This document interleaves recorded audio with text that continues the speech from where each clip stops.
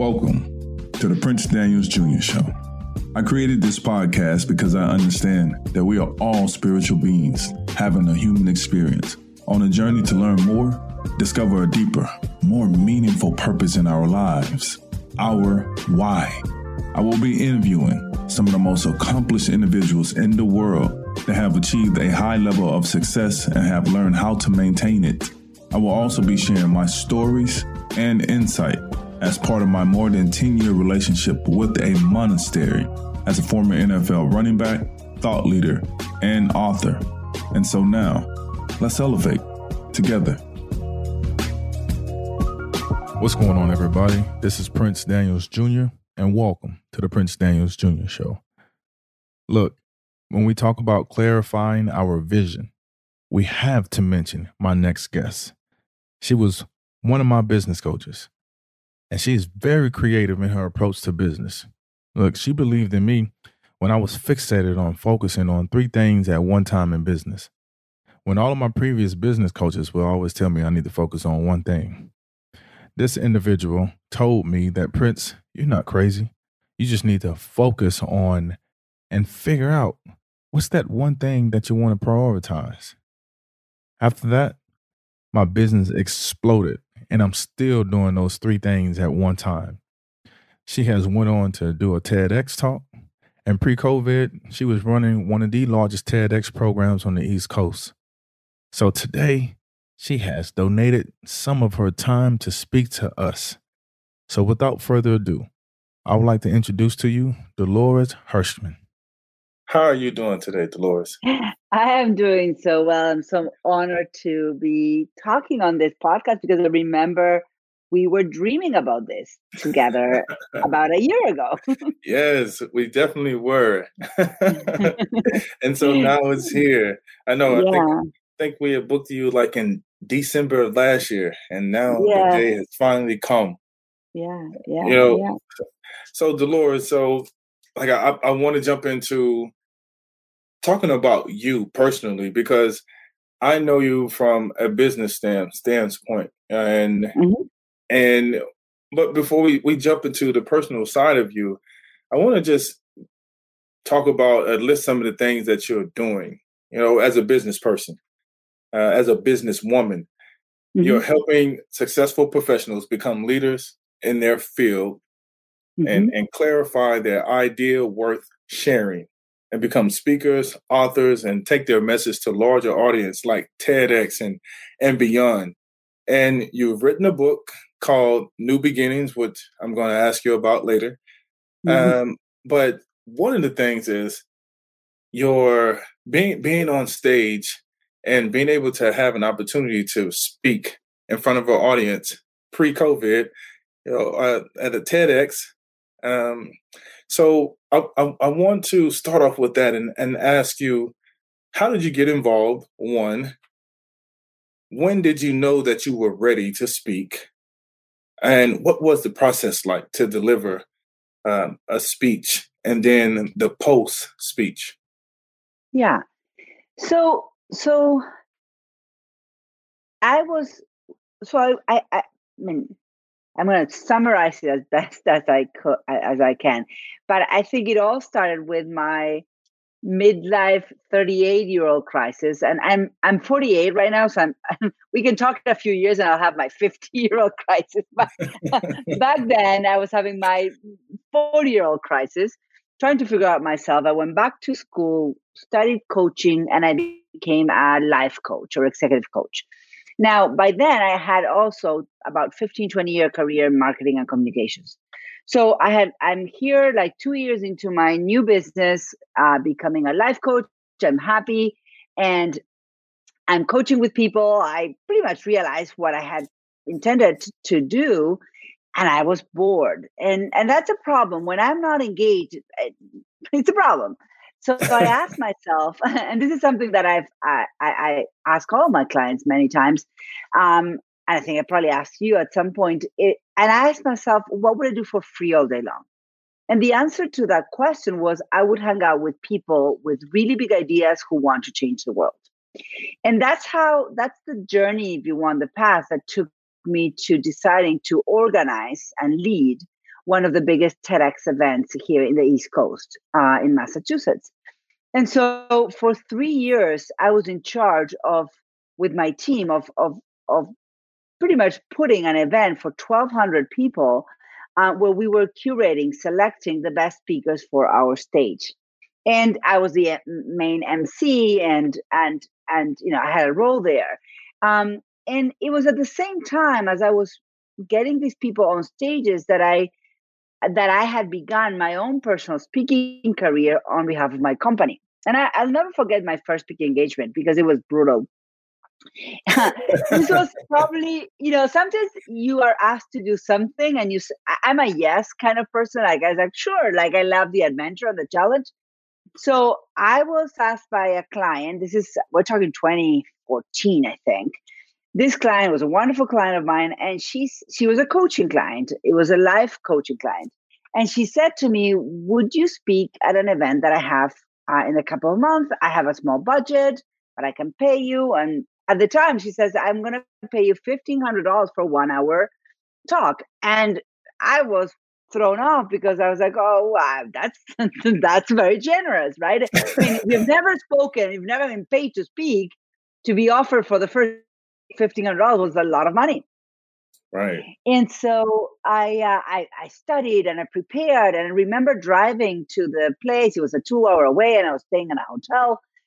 And I literally memorized this talk, and it was perfect. Like grammatically, it was impeccable. It was the most beautiful script, right? So I'm driving the car and I'm playing it in the car and really rehearsing and memorizing it. I get on stage, I forget one word, and I literally, Prince, you know me. I'm an extrovert. I think on my feet. You know me. I'm pretty fluid, right? Right.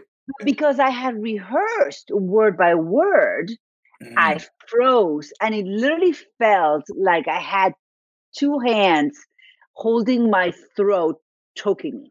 My mouth went dry. I probably went into full stress mode. Like I was about to start crying. What happened was, and I'm going here, Prince, because I think there's a misconception on the speaking space of, having that perfect talk and memorizing it. What memorizing does is memorizing actually disempowers you when you are on stage, because if you forget one word, you freeze. Right. So that was lesson number one I learned.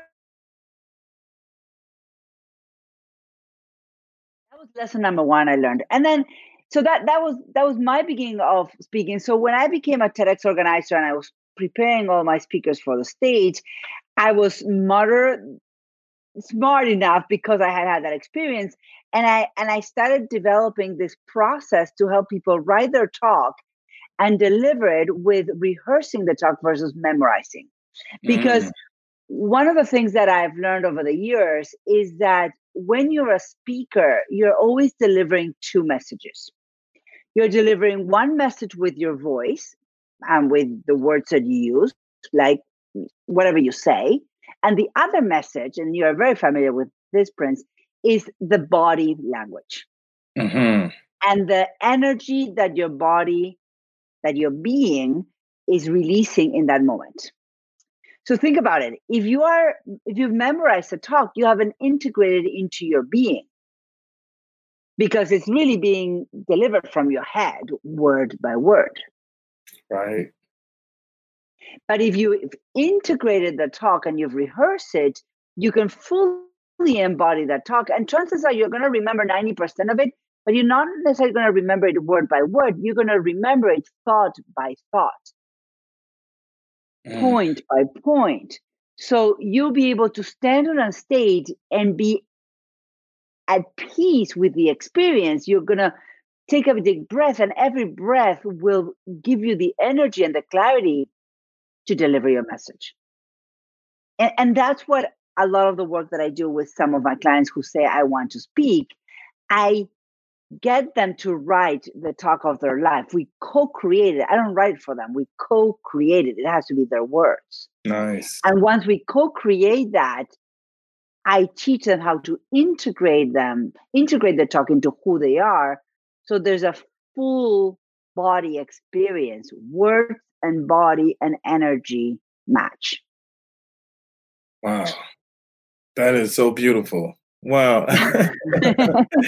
Wow, this is how we start to show off. I love this. This is it. So, wow, that you are a master in clarity, especially when it comes to speaking on stage, and that body language. That's the first language that we all speak before we actually verbally started speaking. Anything comes out of our mouths, even just from meeting our spouses, meeting someone. It's the body language that you resonate with and that you're attracted to, and then afterwards. Then you start speaking, wanting to hear the intellect side of the other individual, and you find more attraction in that manner. So thank you so much for sharing that.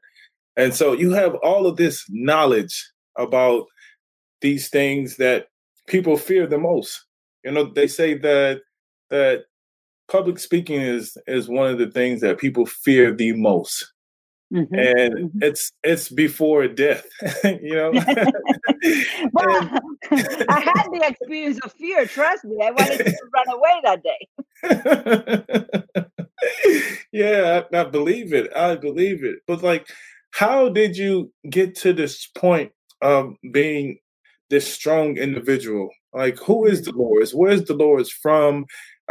You have an accent, and it's thick, and it's a beautiful accent, and it's something that you should definitely be proud of. I know you are, but it's where are you from? Who are you? How did you grow up? What was your upbringing like? How did you become the chief in helping people master their clarity? Yeah, so I am from Argentina, so my first language is Spanish, and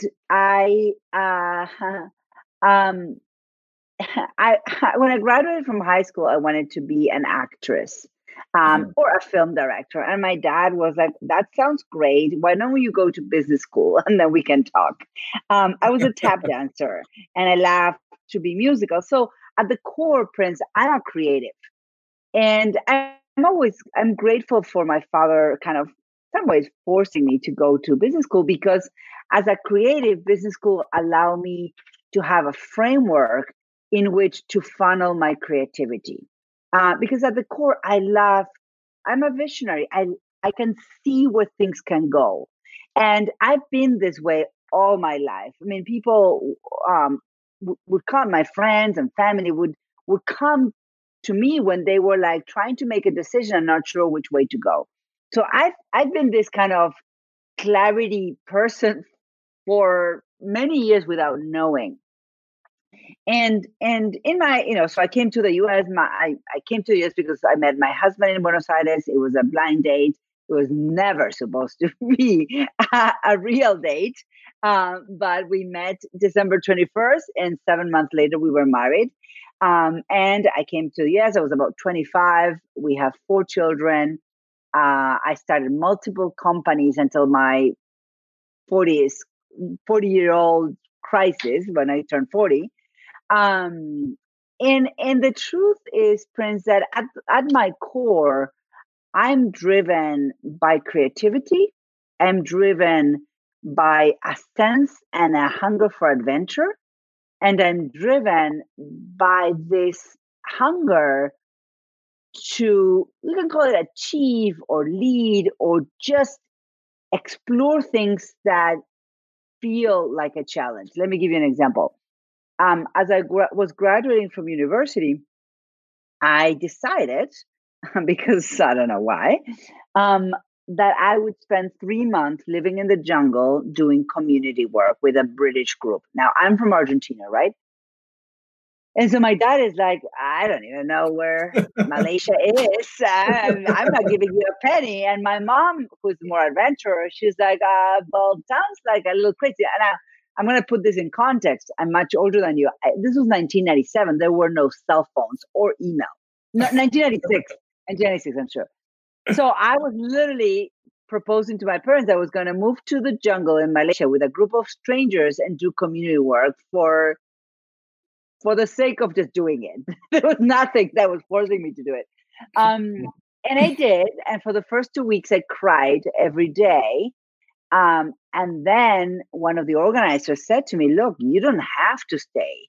You don't, if you're miserable, and I was, I also had an ear infection. I was living in a hammock between two trees, eating porridge and packaged food on an open fire. Okay. So, and my bathroom was a river. Wow. And the only form of communication was Second World War crank up radios that we would say, what was it? Charlie, copy, Charlie, Bravo. But at the 2-week mark, the team said, look, you can go, like, you don't really have to suffer. And I sat there with that decision and I asked myself, who would I be if I stay? Who could I become if I stay? And who would I become if I leave? Because that moment was, do I overcome my misery? Obviously, I had an ear infection. I needed medicine and I got that. That was easy to fix relatively. But I had to ask myself, do I stay in the experience and the challenge, or do I parachute out? And again, there was nothing holding me there. I could have gone home and have a posh life. It was good, all good, right? But that moment, I decided to stay in the struggle or to stay in the misery because I knew intuitively, and I am very intuitive, I knew that just surviving the jungle was going to equip me with a set of tools that I would never uncover, or I would with many years later, that I wouldn't uncover if I quit. And so, who is Dolores? I stay in the challenge, but I don't stay in the challenge to suffer. I stay in the challenge to discover who I can become. And in that process, I literally look for the fun. Some people say look for the light. I look for the fun. And so I was there for 3 months. This was the first 2 weeks. So the next 10 weeks of that experience were probably the most fun, most challenging, most exciting weeks of my life, because I chose to see the fun in everything. And I chose to put things in perspective, understanding that even if I was miserable for a couple of nights living in the jungle between two trees, you cannot beat that story when I tell it to my grandchildren one day. Wow. Stay in the challenge for the fun, not for the light, but for the fun. Yeah. And find the fun. Yeah. Find the fun. That is so amazing. Like, so you mentioned you meeting your husband, which you both met on my birthday, which is the winter solstice, December 21st. That's funny. I didn't know that. Yeah. I'm really excited about that. So it led to just a date to him becoming your husband and you having 4 kids. And you said stay in the challenge. Was that the challenge? Go and have 4 kids and be married to this amazing individual and find the fun in that? And if so, because you'll have a lot of listeners, they'll say, 4 kids, wow, like how do you find the fun in that challenge? Like, can you explain it? Was it planned out, or was it something that just, it was a blessing? Yeah. So let me give you some timing because it's relevant to this conversation. I came back from the jungle literally, let's say November 22nd. It was about that date. I met my husband December 21st, so about 30 days later. and July 19th of 1997, we got married. When I left the jungle, they said, you've been through a big experience. Be kind to yourself in your re-entry. And by the way, don't make any drastic decisions for these 6 months for many reasons. One is the experience. Second, you are on malaria medication, which messes with your head. Just chill, like lay low. And I was engaged before the 6 months were over, and I was married a month after the deadline of the 6 months. So, so moving from the city of Buenos Aires to suburbia Massachusetts, beautiful place by the water, you would think that's bliss. Well, as a 25-year-old, I cried in the jungle for about 2 weeks. I cried in Massachusetts for about 2 years, now that I think about it. So I mostly was more about I came as a 25-year-old with no connections, no friends, and I moved from a city to a suburbs. So that's really pretty drastic change for anybody anyway. But I found the fun, and I found things to do, and I started building my profession and my social group. And I always wanted to be a mother. That was never a question. So I was excited when my son was born, and then I was excited when my daughter was born about 20 months later. And then there was just something inside of me, something that I believed that I was going to be a mom of 4 kids. So when my third child was born, my husband said, "Well, I think we're good." And I'm like, "Yeah, maybe." And of course, it was crazy.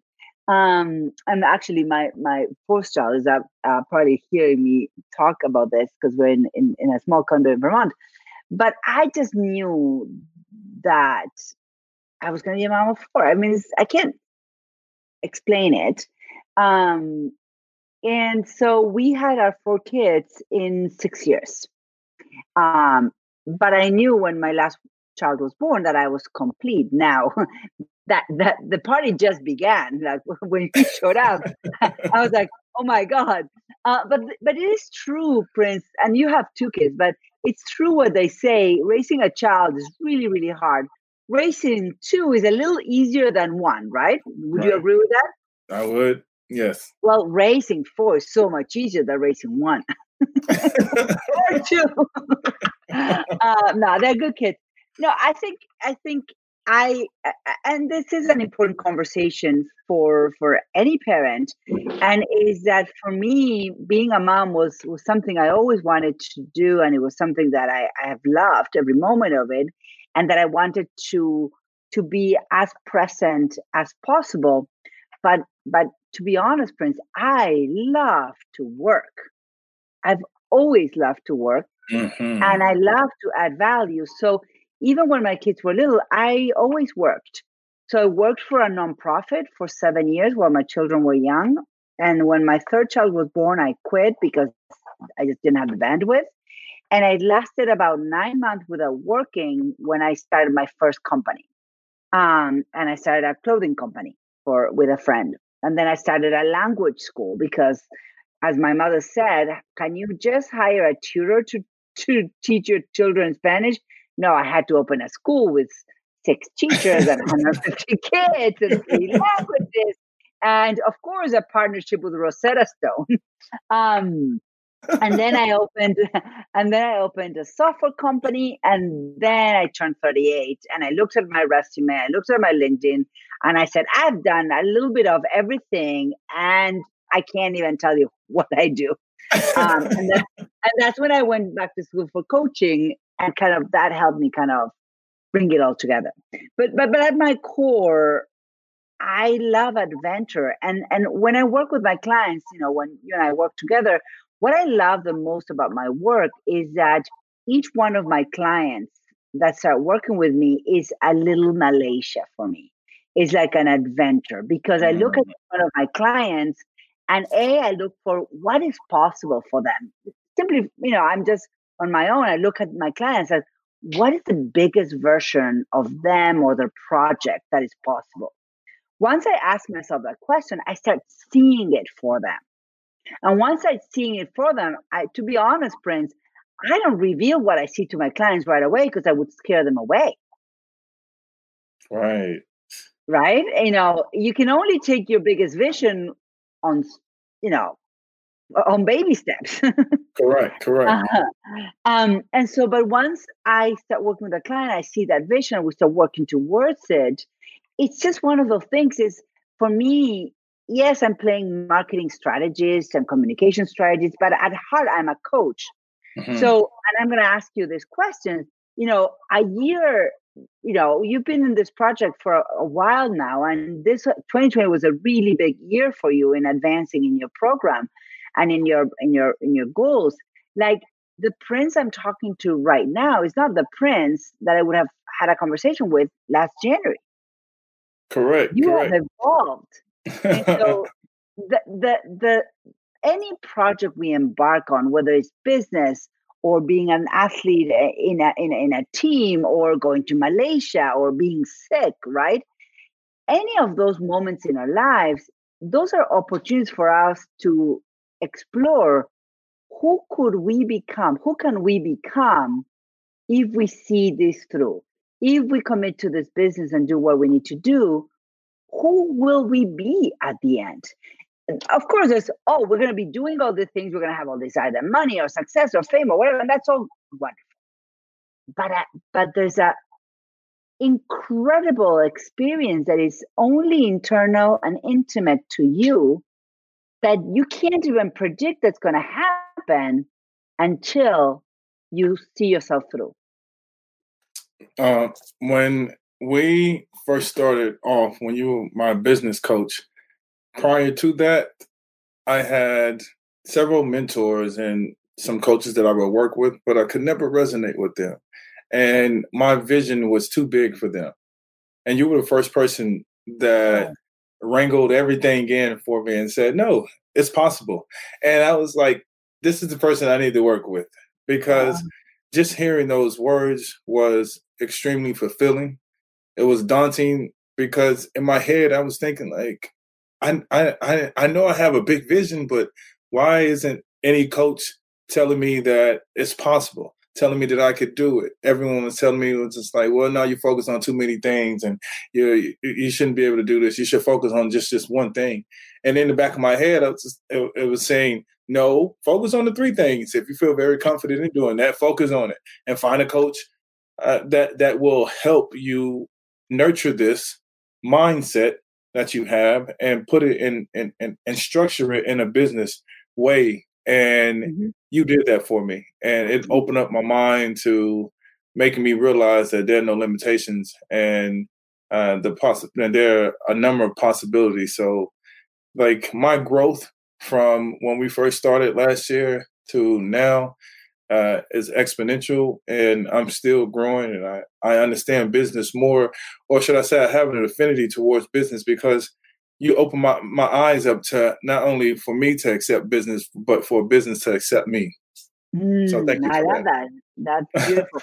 And thank you for your kind words. And the truth is that I honestly believe, Prince, and I actually did an interview with a woman named Dana Wilde, which I follow her a lot. She has a book called Train Your Brain. But and it was just part of the conversation I had this week on my newsletter. Success is 80% psychology, and you know this, 80% psychology, 20% mechanics. So you first have to be surrounded by people, whether it's a coach, your spouse, your partner, your team, your assistant, whatever, that at least, whether they understand it or not, that they believe in you to pull it through, even if it's all messy or even if you don't know where to start. And good for you, Prince, to find the resource. Like you said, I talked to other mentors, but they just didn't. You didn't have the feeling that they saw you as the person that could pull it off. And it only takes one person to believe in you for you to believe in yourself to keep moving forward. And here's the thing, I learned my lesson very early. I am totally in awe of what people can create. And I will never say that you can't, because it's not for me to say.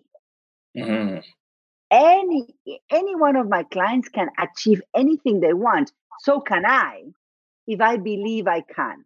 So if the only thing I do for my clients is be either the first person or one more person that believes that you can, then I'm grateful for that role. Wow, that's so awesome. And I'm grateful for you. So I don't believe in coincidences.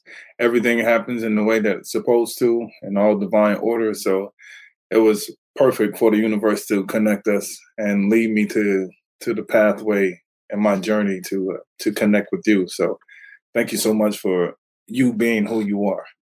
Oh, you're welcome. Yeah, which allows me to say that I see you as a very successful person. And I want my audience and our listeners to see you in that same light. How has your definition of success revealed itself to you? Like, what's your definition of success?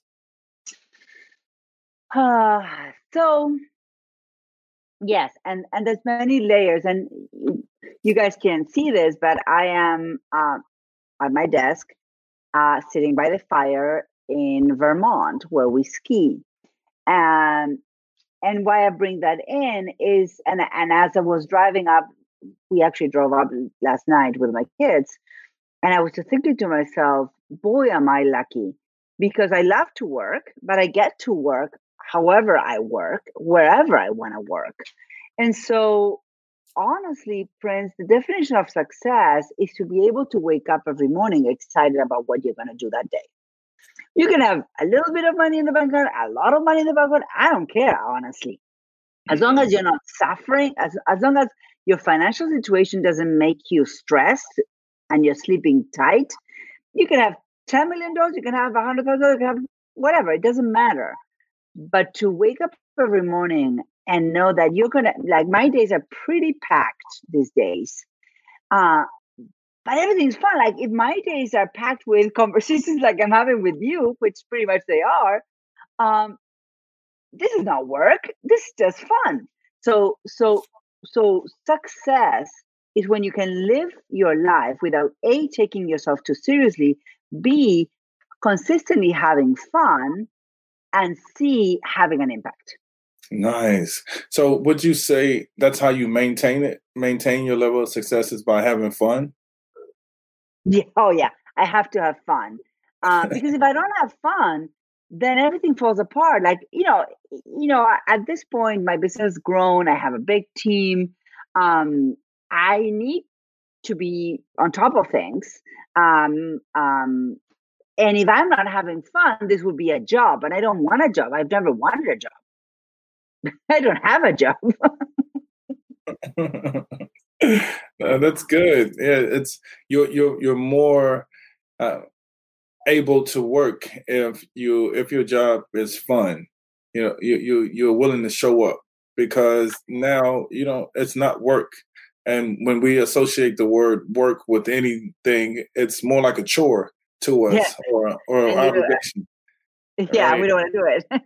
We do not want to do it, exactly. You were talking about psychology, when it comes to success, and then the 80% is psychology and the 20% is belief. You have to believe that you can have a job where it's fun and that you are having a good time. And when that happens, I believe that your vision and your clarity it reveals itself, and you do a great job of doing that. So we spoke about you actually going to a jungle and and spending your time there and crying for 2 weeks, and then making it up in your mind that this is what I want to do. We also spoke about you being with your husband, and you had this feeling, I guess this intuition about having 4 kids. Are you big on intuition? And if so, are we spiritual beings having a human experience, or are we human beings having a spiritual experience? We definitely are spiritual beings having a human experience. Absolutely. I think we are spiritual beings who show up this moment, this time and we have a mission. And it's like, and the beauty is that we have freedom to accept the mission. Just like Mission Impossible, you get that piece of paper or that thing that self-destructs, you say yes or you say no, right? Right. And when we choose to say yes, we begin a walk where if we really anchor ourselves in this belief, right? And it's a belief, and I remind myself of this. When you anchor yourself in this belief that we're a spiritual being having a human experience, then everything that shows up is for us, not to us. The good and the bad. Everything that shows up is in service of the journey that we have said yes to. And so one of the things I've started practicing over the last few years, specifically, Prince, is that, yes, I'm really big on intuition. And I would say 99% of what I do is on intuition. That's why memorizing stops my intuition if I'm speaking. Because I believe that each one of us, when we're aligned inside with our message and our mission, wherever we show up, we don't even have to have the right words. Obviously, rehearsing and clarity go a long way, but this almost like, Prince, you're an athlete. You trained, you practiced, you had the game plans, and then you showed up on the field. And in the field, there was a combination of everything you had done before and preparation for that, and the intuition of the moment that the ball was going to go left, not right, and then you would do something a little different, right? Right. You can't take one without the other. You have to prepare. You have to do the work, of course. That's our responsibility. That's our human experience part of the responsibility. But you do all of that you have to do as a physical being, and then you show up and you know that when you show up for the field, the stage, the meeting, whatever it is, at that moment you have to let go. Meaning, as a physical being, I did everything I had to do until this moment. Now I'm a spiritual being at play. I am the best prepared human that I can be, knowing that from this point on, it's out of my hands. Amazing. Because as an athlete, think about it. And you're the athlete, I'm not, but don't the best athletes, when you see them on the field, and probably I can ask my teenagers up there who are fanatics, and if they knew I was talking to a football player, it would just be all over me. But don't the best athletes are an amazing physical being, but there's a magic to them? Yes. Don't the best athletes show up prepared and ready and attentive and ready? And then there's just something about them that you can't put your finger to it. Mm-hmm. That's them allowing their spiritual being to show up. Wow. That's it. I've never said this out loud, Prince. This is me non-rehearsed. This is me just saying what's coming up because this is me being in my spiritual side. Woo. So we are right now, everyone, we are having a spiritual moment right here, right now with Dolores. Exactly. I have chills. I do as well. Dolores, so now that we tapped into the spiritual side of us, and we spoke about what spirituality means, can you describe a moment in your life when you knew that there was something out there in the world that was bigger than you and you wanted to live into that purpose? So I didn't share this yet, but when I was 20 years old, actually, I think you know this because I shared this with your wife. When I was 20 years old, I was diagnosed with a pancreatic tumor. Remember? I talked about this. No, I don't remember this. Please share. I was in Argentina and I was 19, turning 20. And I out of the blue, whatever, long story short, basically I was diagnosed with a pancreatic tumor. And in Argentina, the gastroenterologist there, I think I mentioned with Lebelis at some point because she's a gastroenterologist. But the gastroenterologist there said, look, we've never really operated on a person that young, and there's very high risk. A pancreatic surgery is really risky surgery. So I had to do the surgery in the US, in Miami, and it was fine, and I did it. But here's the thing, Prince. I have an older brother who's about a year, 2 years older. He sent me the most loving note I had ever sent. Again, I was 20, he was 21. But when you get a very kind, loving note from your brother who's 21, there's something really bad happening. Because we were always fighting for the car. At 2021, you don't have loving letters with your brother. And so I was like, okay, this is bad. It's Tomas is writing me this note. And everybody really thought I was going to die. And there was something, I was going with the motion. They were telling me to show up here and do that test, whatever. And I was doing what I was told to do. But never, not once, Prince, did I ever believe that I was going to die. Ever. And to some extent, from that moment on, and you hear this a lot from people who have been really sick, and I kind of experienced this a little bit. If you are told you're going to die, whether it's cancer, whatever it is that you have, and you don't, there's a little bit of a lull there, a moment of a little bit of confusion, depression, struggle. Because if you didn't die, then you almost you now have a bigger responsibility to make the most of your life. Mm. And not knowing what to do with your life can be a very frustrating experience. You and I talked about this, a lot of athletes who have amazing careers, and then for whatever reason they retire or something happens, and then their identity is gone and they just don't know who they are anymore and what their purpose is. And so that experience kind of took me to that kind of phase of my life, which eventually led to going to a jungle, because I think the jungle is related, because I think I became pretty much unstoppable after that experience. Because after that experience, I had nothing to lose.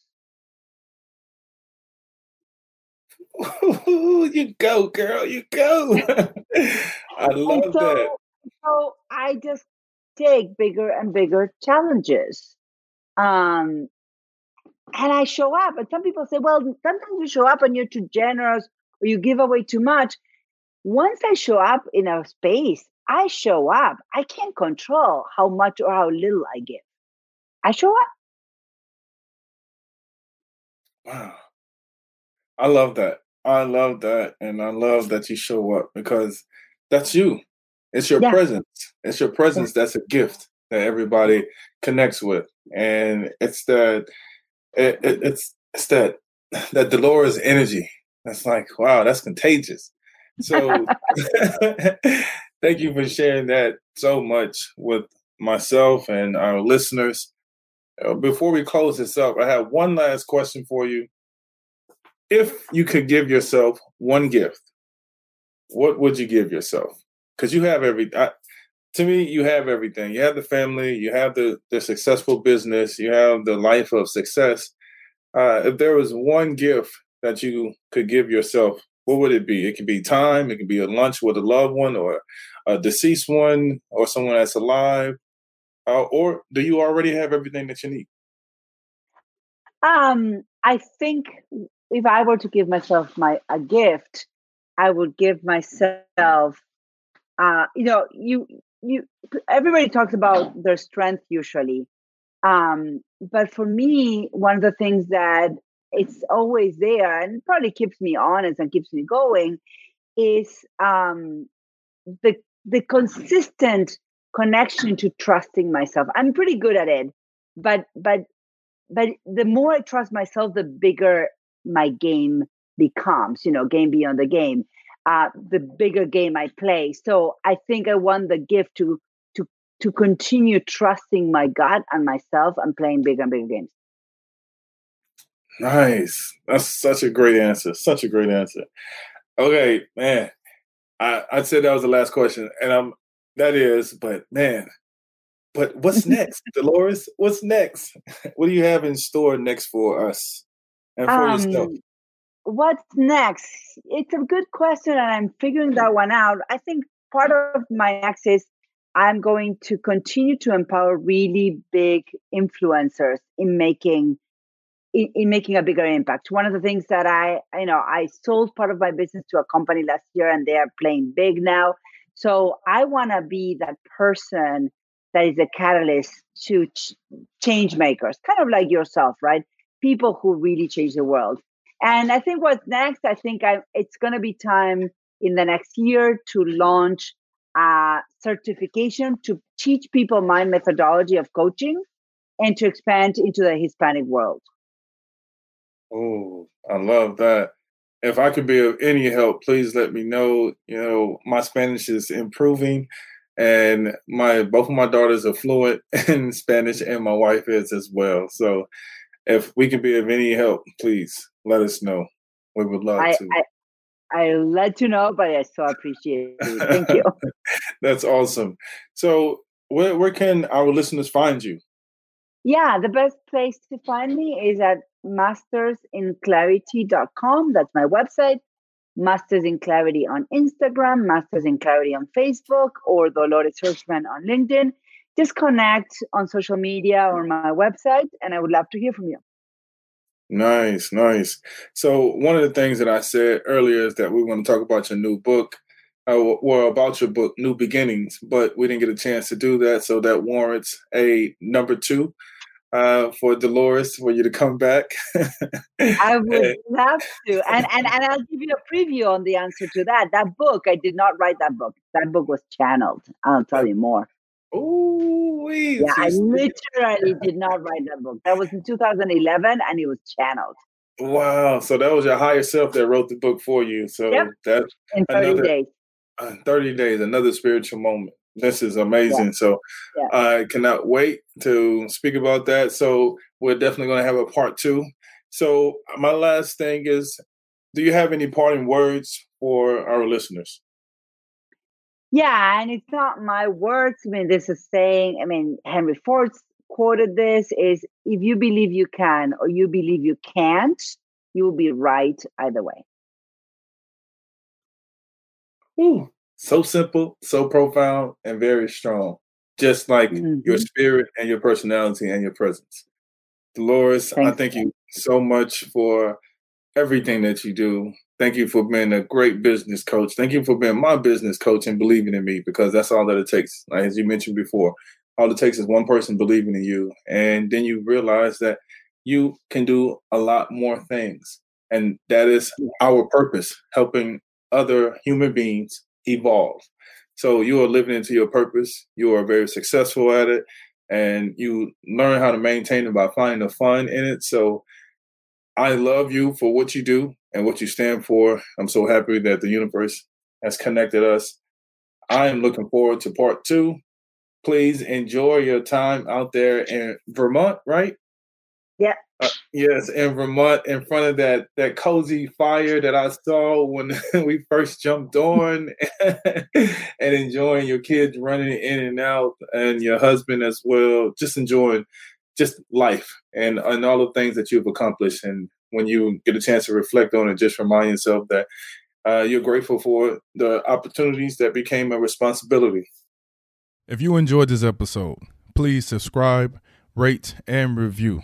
And if you know someone that can benefit from this episode, please make sure you share this with them.